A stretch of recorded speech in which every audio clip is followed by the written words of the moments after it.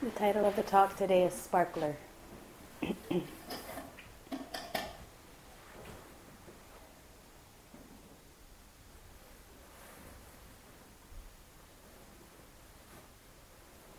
And one of my main questions with this talk is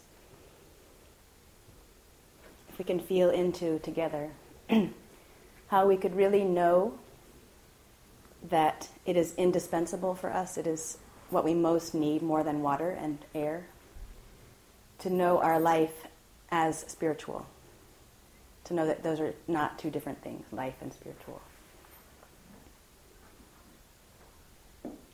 And sometimes we know that and sometimes we don't.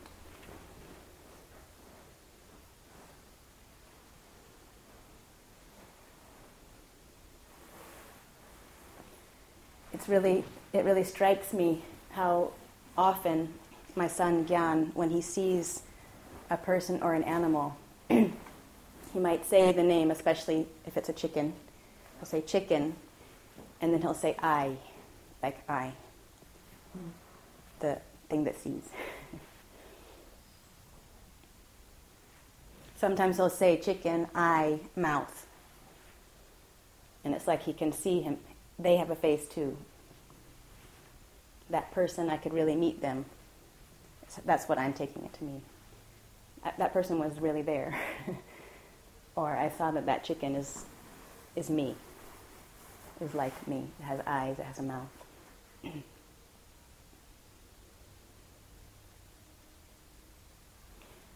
And I think that it's troublesome to have eyes in our culture, where seeing and judging are thought to be one thing. That's what we assume we are to do with our eyes. And I would love for us to feel in a relaxed way during this talk and also during this week what else might happen with eyes. What else do eyes do?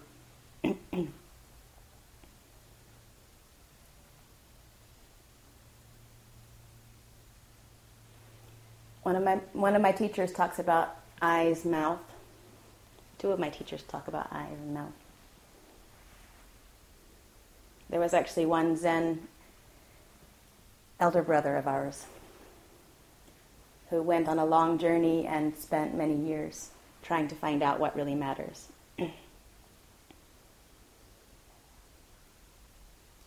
Trying really hard to see what really is. And to express what he found, he said, eyes, nose, mouth.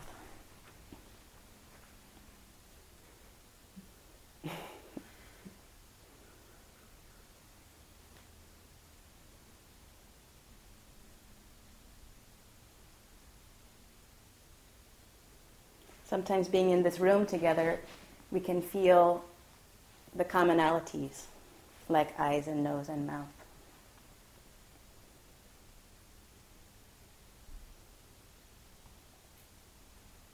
We can feel how this is not my only face. The only one that I can't see is not my only face. The only face that I can only see in a mirror is not my only face. So I was saying how one of my teachers talks about the eyes and the mouth,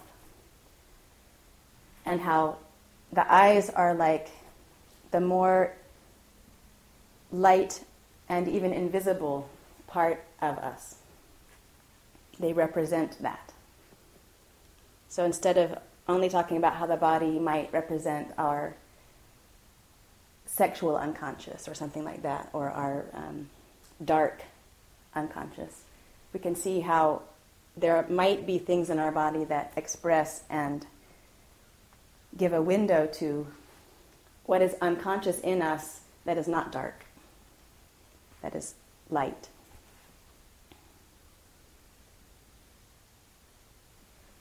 That is wider than one head, that is uncountable.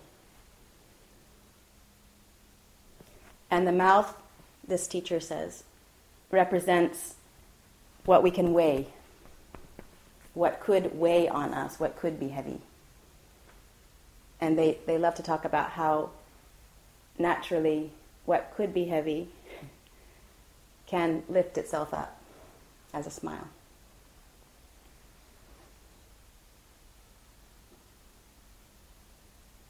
And then they really are specific about the smile. Of course, they don't mean all of those other smiles, but that smile that just happens.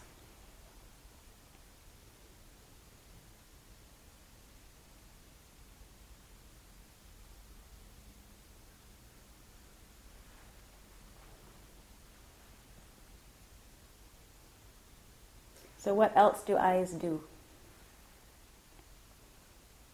If anyone is also cooking something along these lines, please feel free to say so. What do eyes do? Other than judge.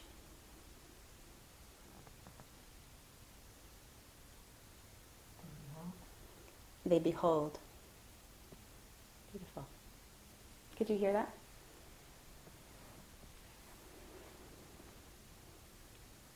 Any other words about our eyes?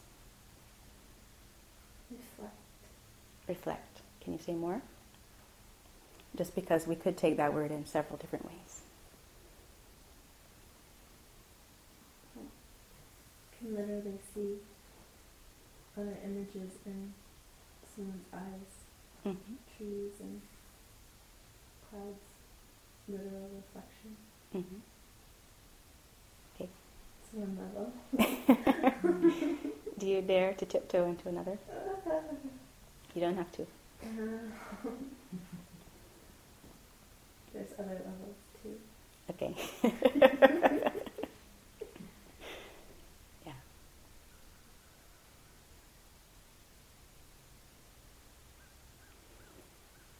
Any other word? Receive. Receive. Mm-hmm. Mm-hmm. Yeah. Communicate truth. Mm-hmm. They can communicate a lot of things, and they do seem to communicate truth as well.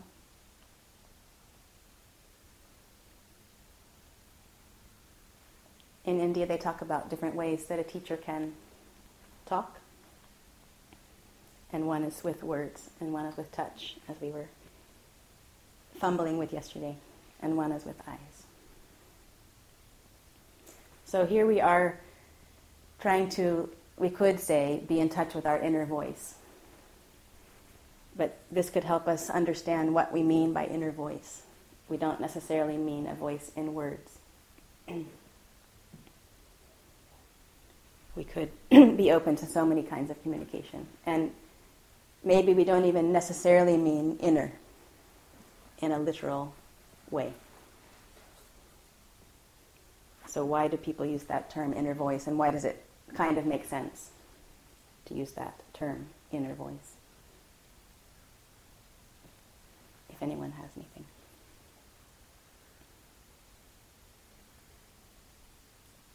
It comes from the heart. Mm-hmm. Okay, so the heart can recognize. Mm-hmm. Yeah. Good. It can be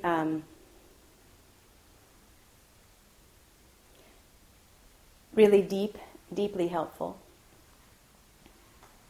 to notice why we don't. We could use 3 words from Meister Eckhart, who was a German mystic in the 13th century.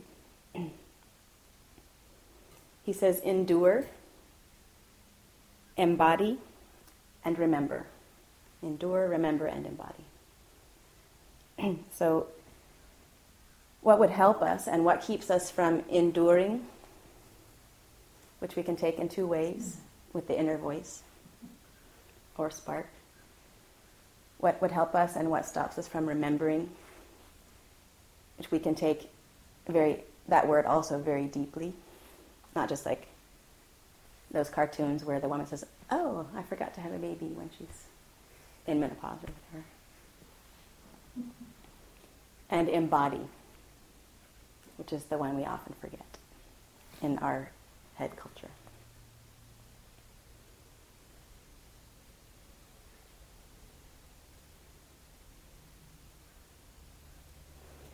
when I hear the word endure, it makes me think of like running a long distance or something, and probably competing. There go the dogs running. Probably trying to get there first. Probably pushing myself in different ways, and some of those ways maybe not very smart. But I'd like to salvage the word endure. And especially the way it seems to come in Eckhart. He talks about enduring also the moments of the brightness.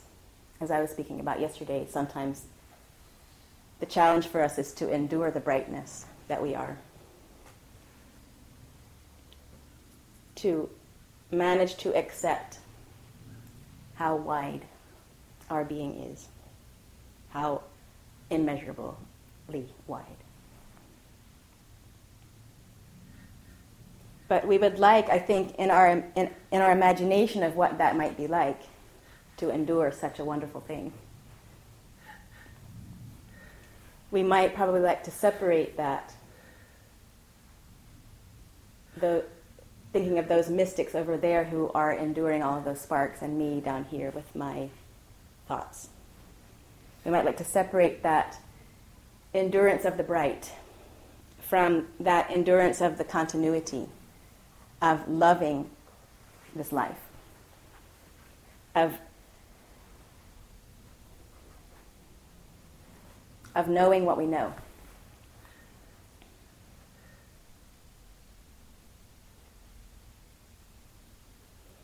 So what I see is that we give up on ourselves so soon. And maybe we're more kind of, we have a little more space and arabesque in certain areas of our lives. And there's certain areas that we collapse before anything's even happened. The slightest suggestion that we might need to talk in a group, for example.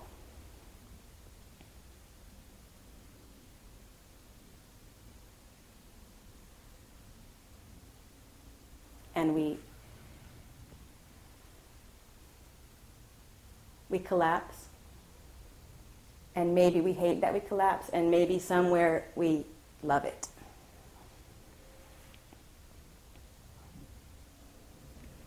And so what kind of love is there?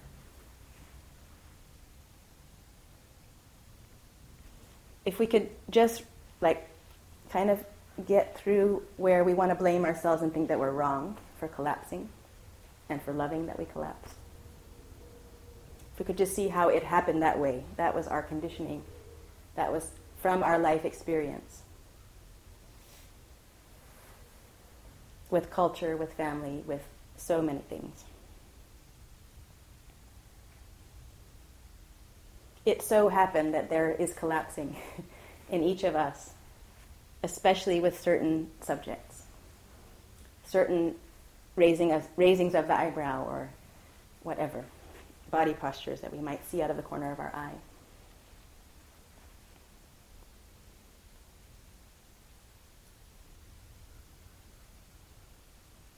We've been taught to try to beat the spark out. And we've been taught, and we feel, when we get to that point, we will die if we don't guard ourselves, if we don't stop anyone from seeing the spark, we will die. That's what we've been taught. So if you feel trembling, if you feel like you'd rather be anywhere else, if you feel like it's worse than the end of the world, that's what I'm talking about. It's like the survival instinct got kind of wired into the bargain that we were dealt and somewhere agreed to. I'm not saying that we were wrong to agree to. It's when you're a child and it's like love, you get love if you do this. So the child at least knows it wants love. We get a lot of complication around that. But sometimes when we're back with our sparkle, more clearly. We could feel how we can know that we need love and that we need the sparkle where love comes from even more than any expression of love.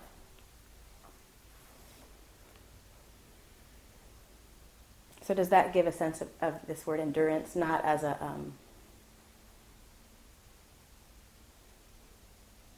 kind of heavy, athletic thing? I hope. Yes or no?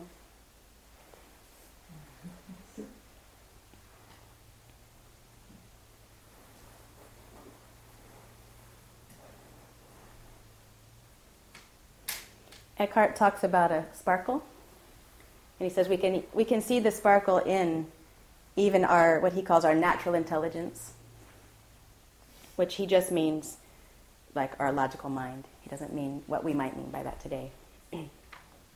We might use that term for something deeper. But he just means like common sense, logical mind helping us, but with its limitations.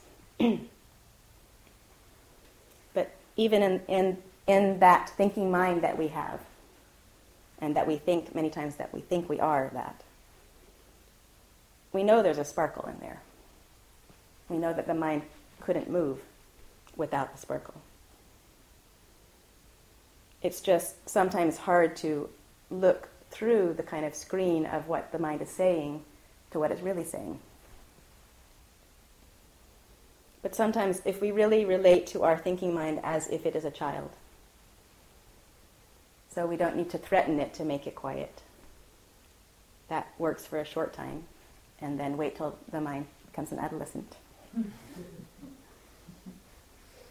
There will be a backlash.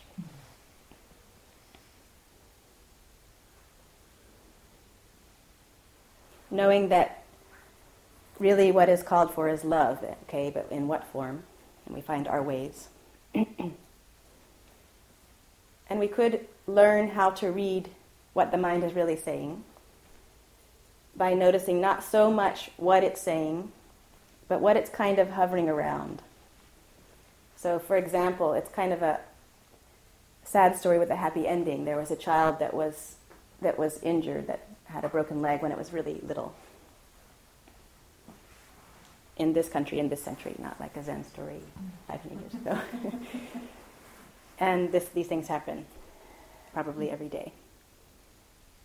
And someone who luckily knew a lot about body and energy came to help work with the leg that was broken with very simple touch.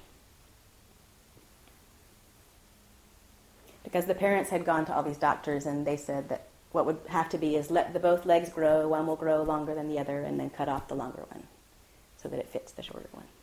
So that's the kind of way that we usually come to a solution. That's where the natural intelligence can get to. And then if we come to the even more sparkly intelligence, it might just say, what if I just hold the leg and feel into the bone and let it find its harmony, which it did. So, and then the doctor said, oh, these things happen. There's no sign of any break here. So as the woman was working with the child, to get to know each other, they were playing with some blocks and some figures. It was a boy, so they weren't allowed to call it dolls. It has to be called figures. And the child built a kind of tower that looked very similar to the staircase where the fall had happened. And then he put the little boy on top of the staircase and let him fall down the stairs. So somehow the mind does hover around and use symbols for what's really important. And we can learn to read that. It's a little bit like being receptive to what a dream might mean. It's a little bit like taking all of our experience as precious. But it's just learning how to read the experience without the judging Because if we think that we're going to read our experience and we're too simplistic with it rather than simple, then we'll think how wrong we are when we're starting to have a day where things seem to be going wrong, instead of inviting that chaos as the beginning of something new and fresh. We'll think that when things come out the way we planned, that we're in our flow. When things happen the way we like, then we're in harmony. And that really blocks out the best of us, the best intelligence in us.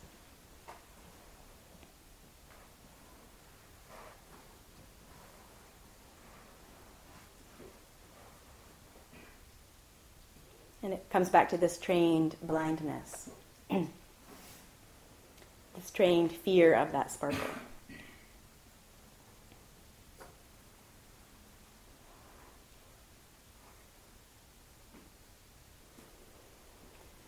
So I like to think about and experience seeing as a power that goes in more than one direction. And for me, I noticed that the power to be seen is the challenge. Whereas for other people, it might be more of the power to let something happen coming out of the eyes. But the power to be seen, to let oneself be seen, or to let something be seen without showing anything. So, not for show. The show gets in the way of being seen. And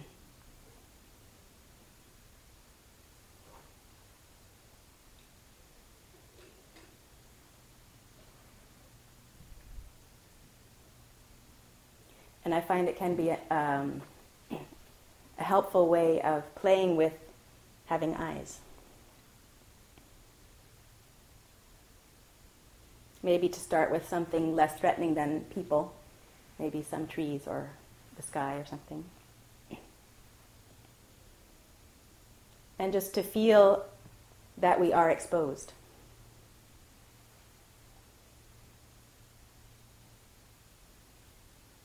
To feel also, which is slightly different, the receptivity of the eyes. To let the world in and to know that it comes in. So there's a lovely line by Rilke, translated by Stephen Mitchell. "O shooting star that fell into my eyes and through my body, not to forget you, to endure."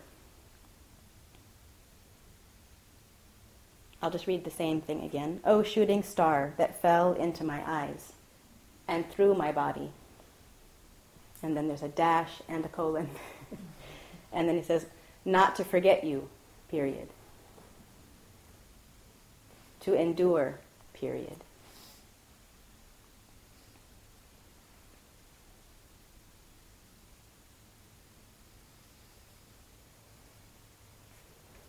So Eckhart says, it hides, yet it shows. This sparkle.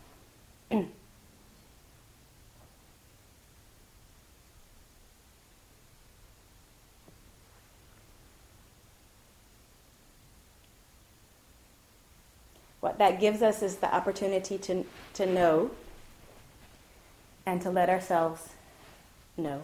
Let ourselves know that we know.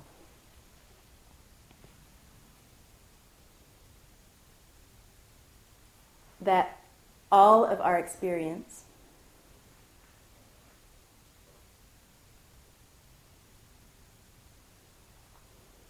expresses the sparkle.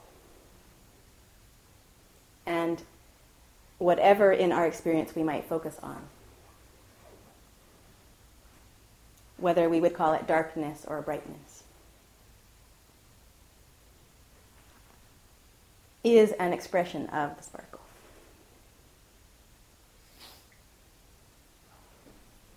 And so, like if we can just keep not stopping back there, and so we don't need to hold anything back. We could sometimes feel we need not to hold anything back, but that's for each person to feel, not for anyone else to tell us.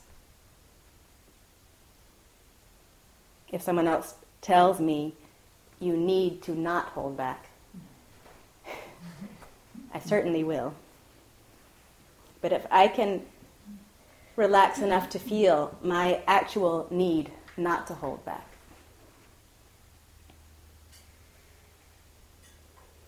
then I start to feel what is really meant by radical rest or deep rest. Where I get to be in love with the sparkle, no matter what. By not holding back, I don't only mean that it would be great if we let the best in us come out. That is also really most important. That we let the best in us come out in our own way, which takes time to find what is my own way. What is really, really not copying anyone? What is really not copying?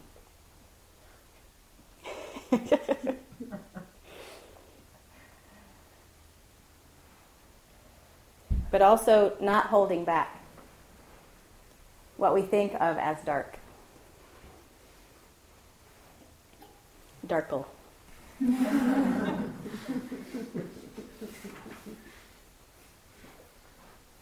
And this especially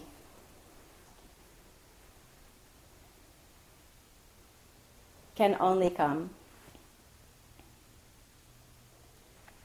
from my own inspiration, not from someone forcing me to.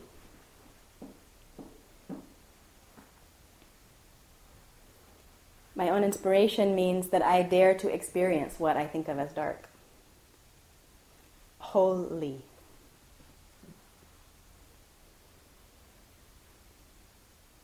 And then I can feel two things, at least. At least two things. One is that kind of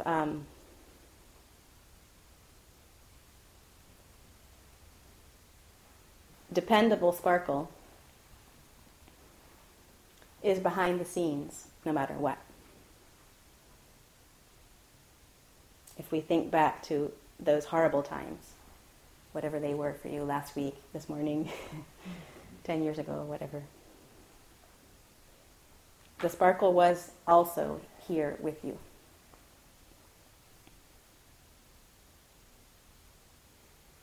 Sometimes it stands out more when it's a difficult time.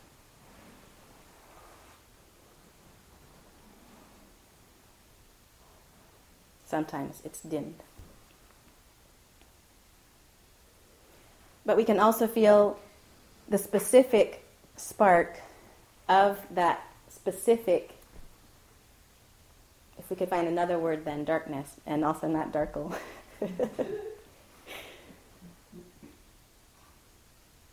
That specific defensiveness or rage, terror, insecurity.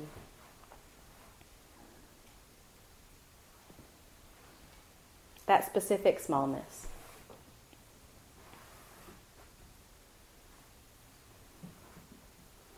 So in the same way that we can learn to read through what the thinking mind is saying to what it's really saying, to what's really important, to what needs to be addressed, we can also feel into difficult emotions and find what we need that's in there, what we cannot throw away for very long.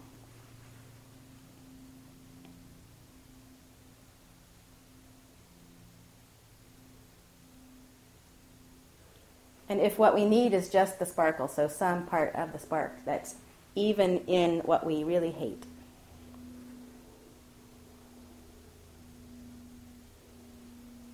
and I would almost venture to say the more we hate it, the more sparkle is there.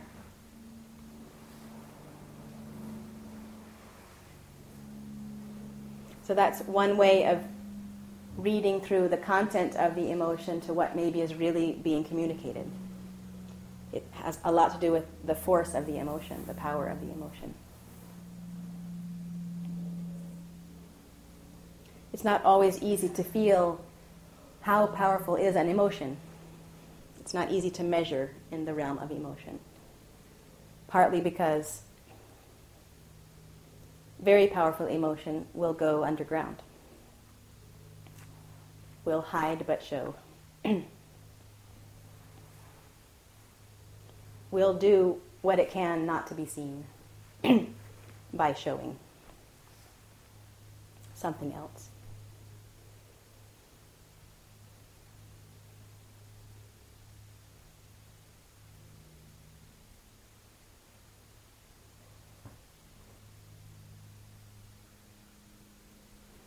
So this might be where we could go into the word remember that Eckhart mentioned, Meister Eckhart.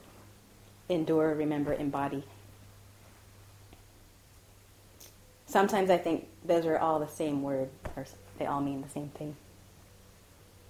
But kind of different emphasis.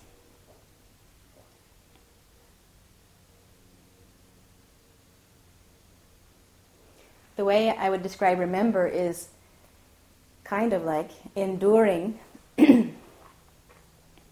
freshness.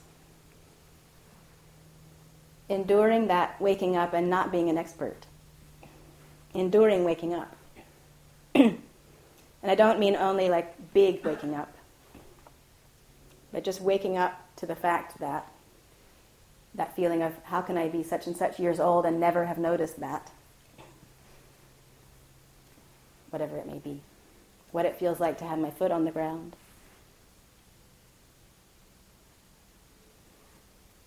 What my own voice sounds like.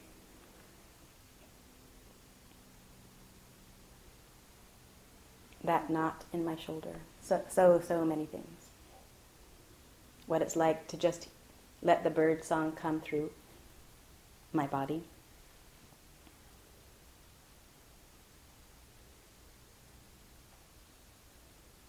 What I find is that letting the freshness happen to us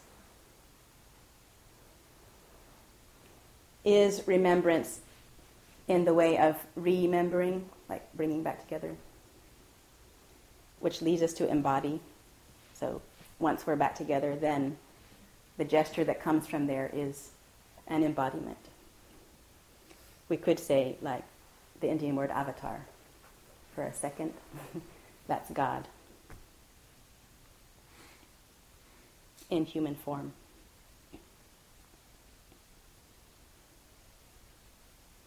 So sometimes we come to meditation practice, which is a tricky phrase. There's what we can practice, and then there's meditation that comes. So we do what we can. We do the practice that we can that calls to us. We might think of remembering as a mental remembering, first of all.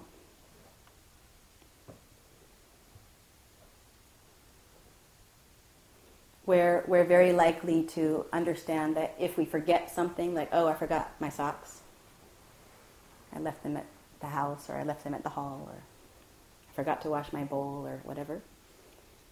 We might think that forgetting is wrong if we're trying to practice remembering. But in a way, this freshness, this waking up to freshness, doesn't really mind if we're mentally focused on socks or mentally focused on the spine or whatever. So that's why when we're giving different techniques, it's not so important in our view what you're focusing on, but how you're focusing. How you're letting your energy be drawn together. How you're letting remembering happen. If it can happen with the patience that is required of being woken up to freshness, maybe just a few times a day for a while, and then maybe a little bit more often, and then maybe not at all for a month, and oh my God, and then a little more, and then we know that we can't live without freshness.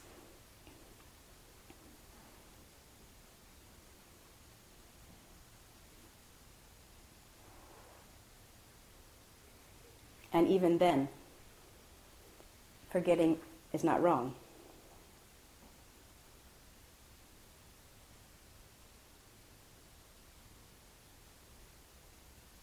Mental forgetting will happen.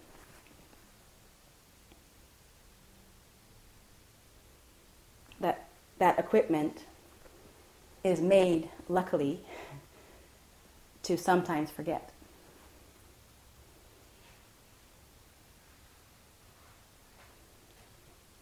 So for a remembrance that's enduring and that allows embodiment, we do need to let our energy be gathered together, not through the filter of the mind. We can start there. The mind can help us at first. Oh yeah, we're in a meditation hall, and I don't know what meditation is yet, but I feel to lie down and look at the ceiling. And we'll start with that.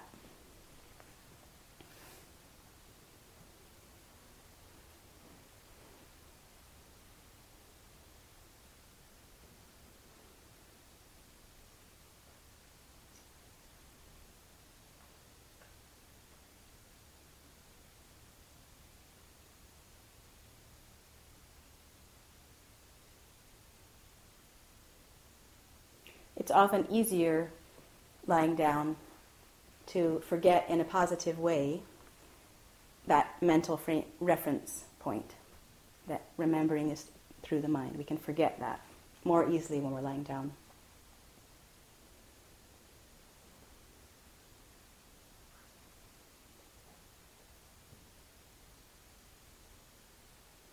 And there could be a little more space in the moments that we do remember, oh, I was thinking about that, here I am. To feel grateful for that faculty that is not in the thinking mind, that says, oh, here I am. Before we start to appraise the situation and say, oh, I was spaced out for so long, I hope no one noticed. I hope that my thoughts weren't invading other people's meditations, etc. I hope I'm not being seen. I hope I'm not being seen in their minds through my thoughts.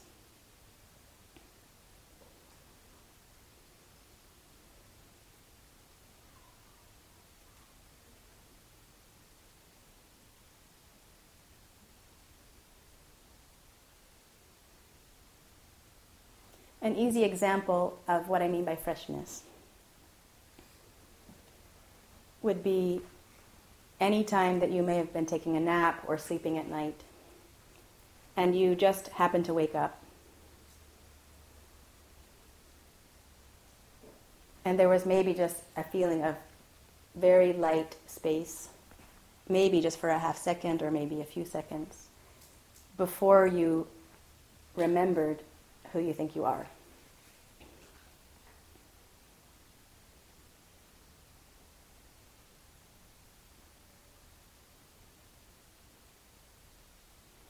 What you needed to do and what you're supposed to think about different things. And there tends to be a kind of breeziness and kindness in the atmosphere. And so if we attend more to the quality of our effort and less to what we're paying attention to, then we are looking for that without forcing it to happen. That freshness, lightness, space, breeze, not the kindness that we know, but we just happen to forget to think badly of someone. or to put them in a box. Oh, that's the garbage collector, or that's the truck driver, or that's the noisy person, or that's that person who's too good, or whatever.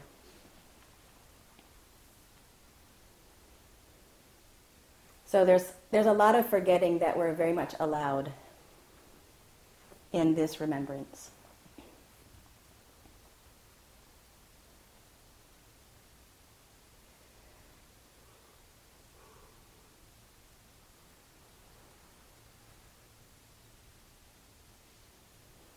And then the part about embodying.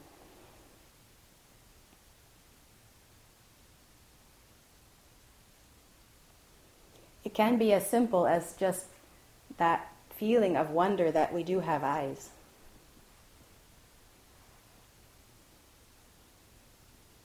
And in the same way that eyes can be at least a two-way kind of crossroads.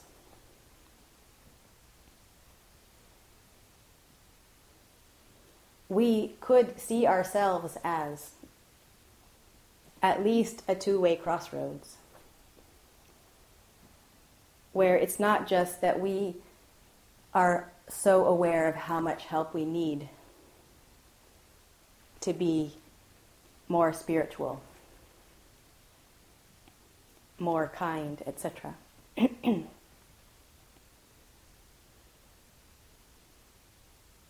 not just that we are aware of what color vibrations come in. It's not just that we could be aware of kind of defending our ground as a spiritual practitioner.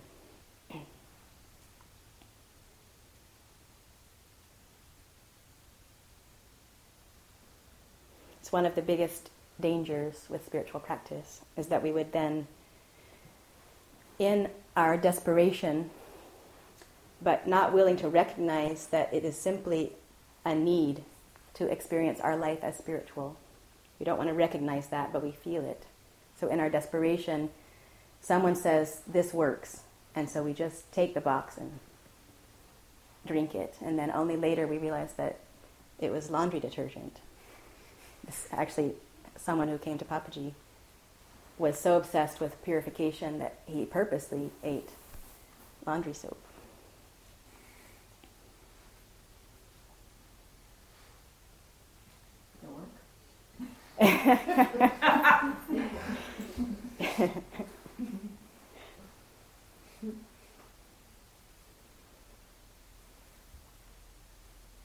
If we could read our desperation, read through the pressure to push out and grab something and do something with it, and feel the need that's in there. And in a way, feel the goodness of needing. And when we can feel the goodness of needing to experience our life as spiritual, I'm sorry that these words are really pale to speak about what we're talking about. To be able to touch the spark without being burned, by being inside the spark. That's what we need. And we know that we need that.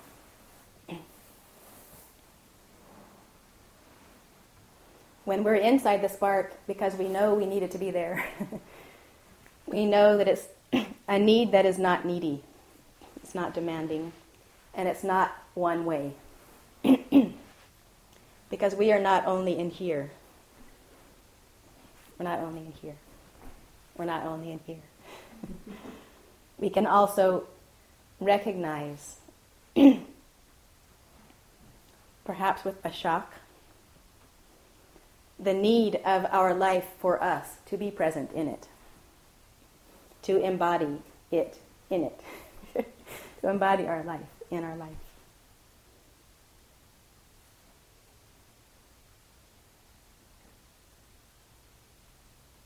And we could feel those as equal needs.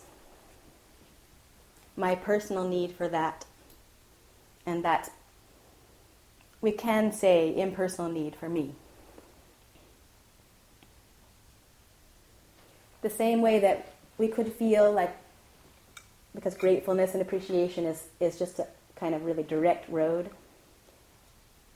When we appreciate, I mean, this is a really beautiful bowl, so it's really easy to appreciate this specific bowl as itself. It even has us in there, picture of us.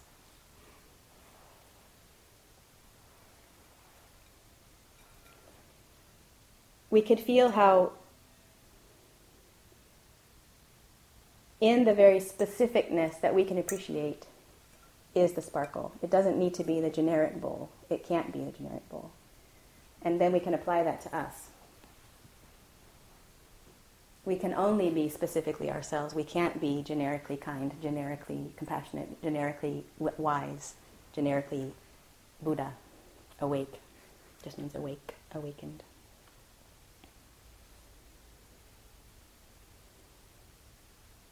And so that is really fun when we can, do you know what I mean? How fun it can be.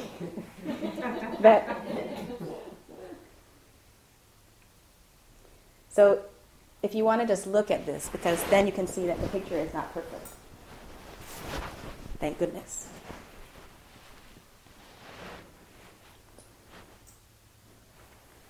You can look at this too. So there's not too much anticipation. You can look at this too.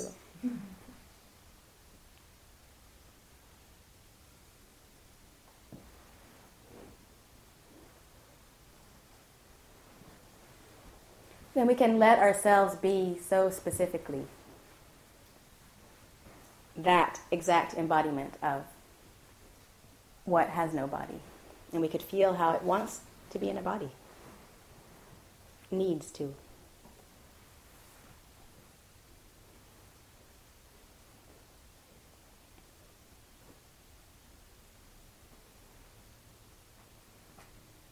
When I say needs to, if we could really, it's like if we would hear two tones and try to really differentiate between these two very, very close tones, neediness and need. Need is just simple. Like we can be simple about the fact that we need to breathe for the body to continue.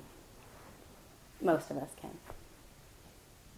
And it's also simple that water is good and food is good. Sleeping is pretty good.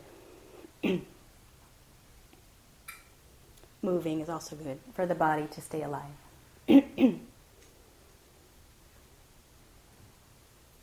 So just the simple kind of fact, what I mean by need is the simple fact that it just works so much better when we hang out with the sparkle, no matter what. Which from there, appreciation can happen for also things that we think are wrong. Like, her face is crooked. That picture. Not you. Or, okay, my face. What is all the things that I could say that I don't like?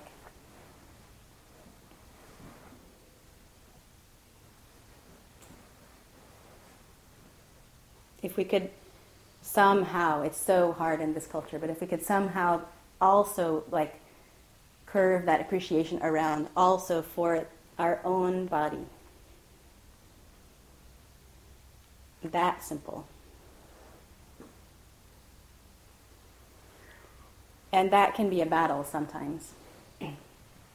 Because there is a lot of pressure towards homogeneity. But if we can really at least use our natural intelligence in the way Eckhart talks about it, to really think through, okay, so if everyone then were that anorexic, with that kind of hair, etc., we can add all the spiritual qualities. It's exactly the same mindset. So kind, so wise, transmitting so much through her eyes, etc. If we were all like that, would any of us want to be in here? Being like that?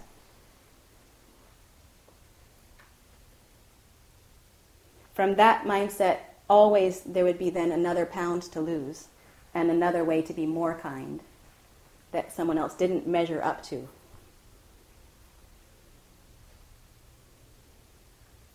And so if we can see through that sickness of thinking that we know how to measure,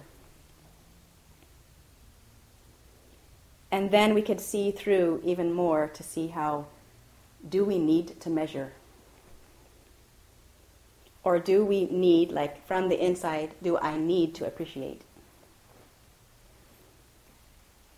Is that what seems to serve life? In my experience.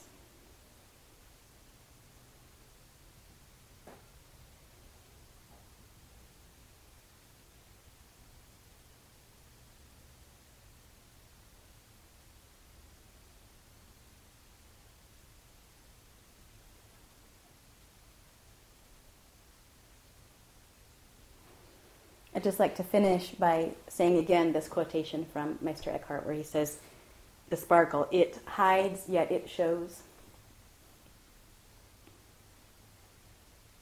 And T.S. Eliot said, we had the experience, but I would say we have the experience.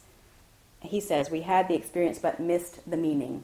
And I would say we have the experience and miss the meaning. Which we could take as, oh, how stupid we are, missing the meaning. Or we could take as, we have the experience that we need. We never do not have that experience that we need. It's about how we are with our experience. How we can be really inside it. We're allowed to follow our nose right into it. Inside it.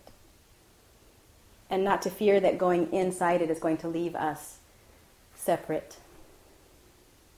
To notice what leaves us separate. It's not going in there. It's looking with those judging eyes. Mixing the judging with the seeing.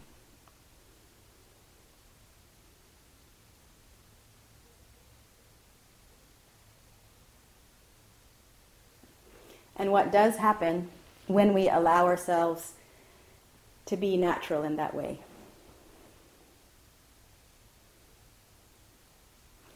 To go up against the brunt of that wave that says, you're going to die. You're going to die if you do that. You're going to die if you go in there.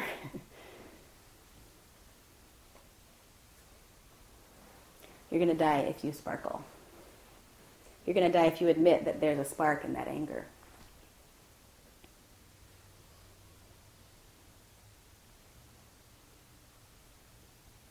You're going to die if you admit that you love everyone, even if you don't like everyone.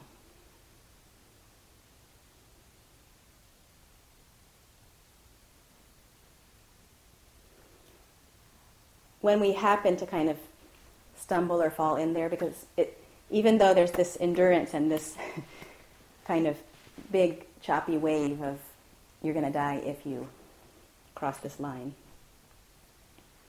it's more by kind of falling accidentally in than by trying to get in there. Or recovering our innocent way of following our nose. Because we didn't mention the nose. Since the Zen guy, we had the eyes and the mouth. What's the nose for? To follow it. It's right between the spiritual and the body.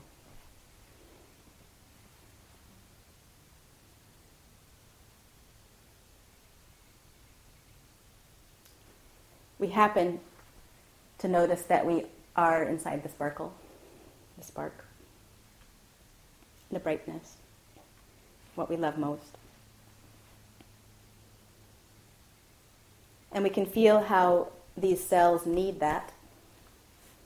And we can feel how everything needs these cells drinking that. And we can feel just as much gratitude towards these cells as towards any bowl, anybody. And something does come out of our eyes at that point.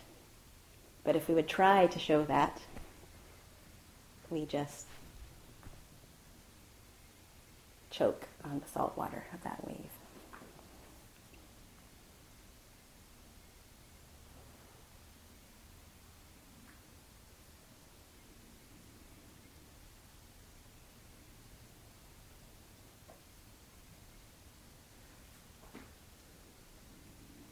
So it can help to kind of feel how we flip between relating to our experience from a feeling that there must be something wrong somewhere, and then feeling from the inside our experience, whatever it may be, and feeling the wholeness of that.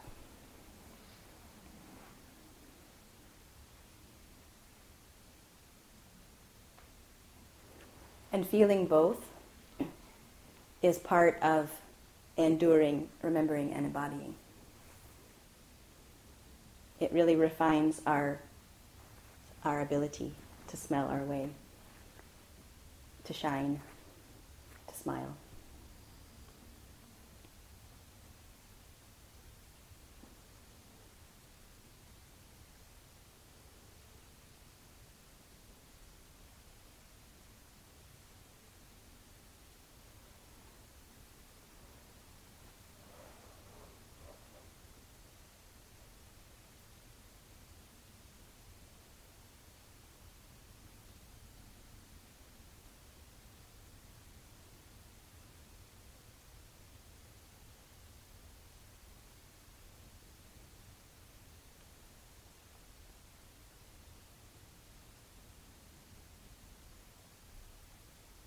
It can be hard to kind of stand up and let that shining happen through you.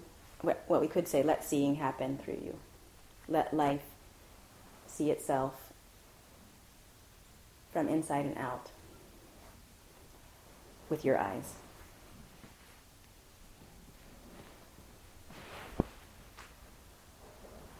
But please do let yourself find and feel your willingness.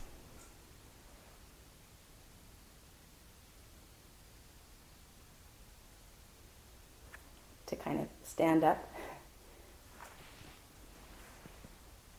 and let shining happen. And let shining happen.